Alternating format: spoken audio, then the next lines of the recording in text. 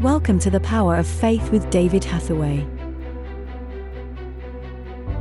Faith is the substance of things hoped for, the evidence of things not seen. Faith is confidence and trust. It is the assurance that what we believe will actually happen. One Bible translation states, "Faith comprehends as fact what cannot be experienced by the physical senses." In Hebrews 11 verse 3 we read, "Through faith, we understand that the worlds were framed by the word of God, so that things that are seen were not made of things which do appear." We believe in the Lord God, creator of heaven and earth. Throughout Scripture, both in the Old and New Testaments, he is always known as the Creator.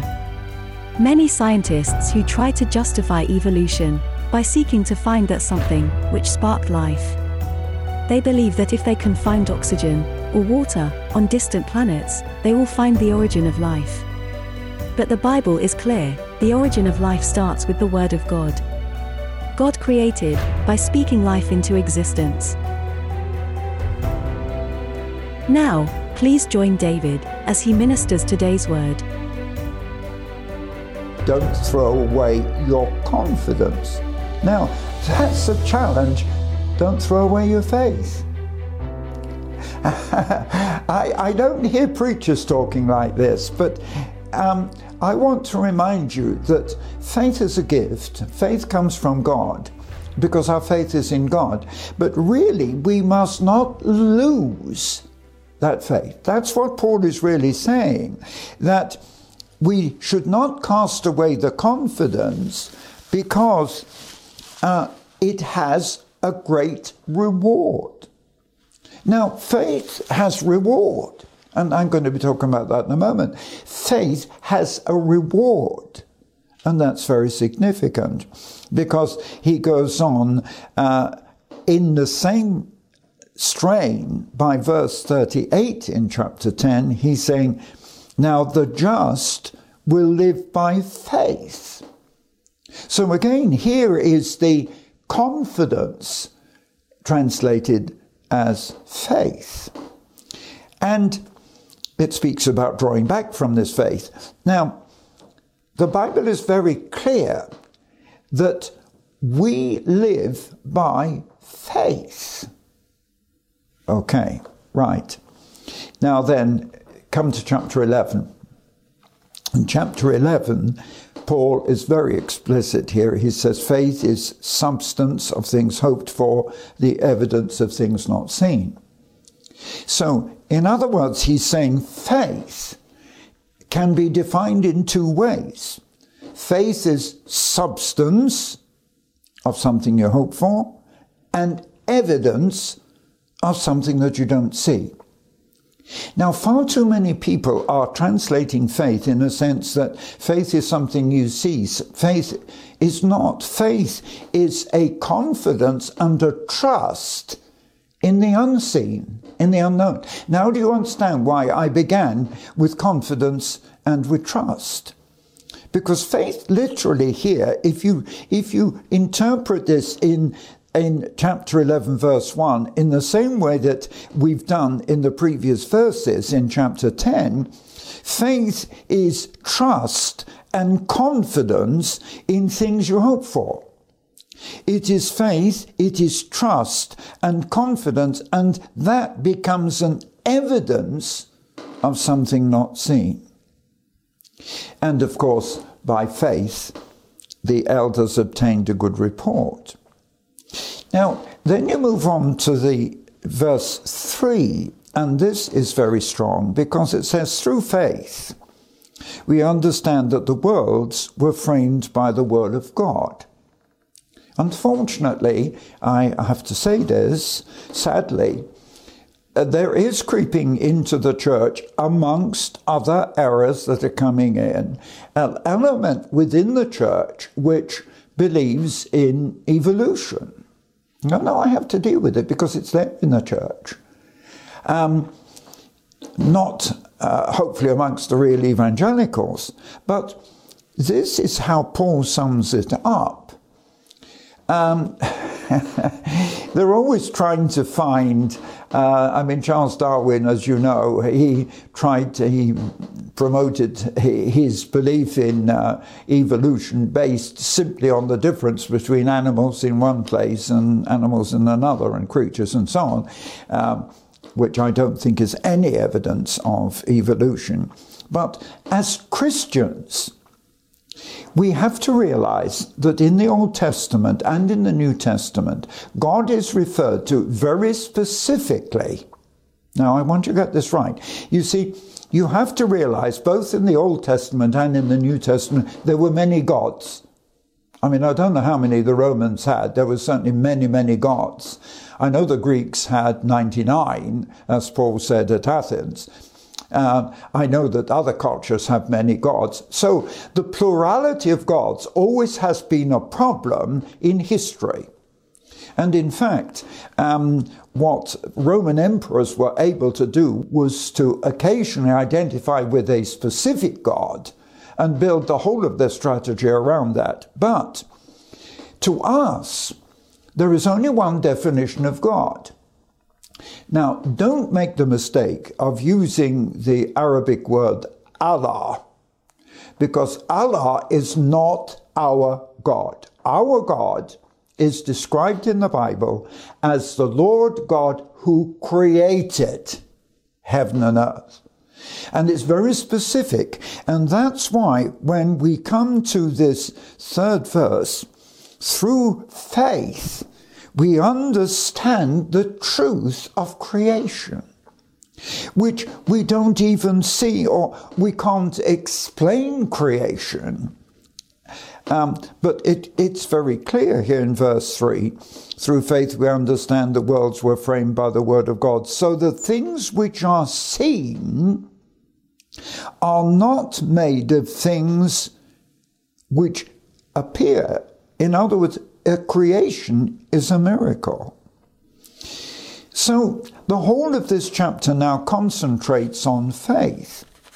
You see, and then you come to what I regard as a very important, it contrasts Abel and Cain. Abel lived by faith, made his sacrifice by faith. Cain didn't. And it actually says in verse 3, Abel offered unto God a more excellent sacrifice than Cain. And strangely enough, at the end of it, it says in verse 4, Abel, being dead, yet speaks of what? Of faith. He speaks of faith. So you come to verse 6, and in verse 6 it says, without faith it's impossible to please God. For he that comes to God must believe that he is, and that he is a rewarder of those that diligently seek him.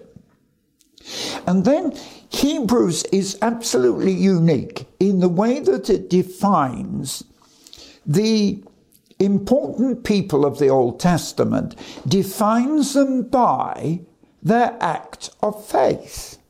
For example, in verse 7, by faith Noah was warned about the flood. Okay, by faith he acted. And if you realize the real situation, up until the time of the flood, there had never been rain on the earth. Now that's scriptural.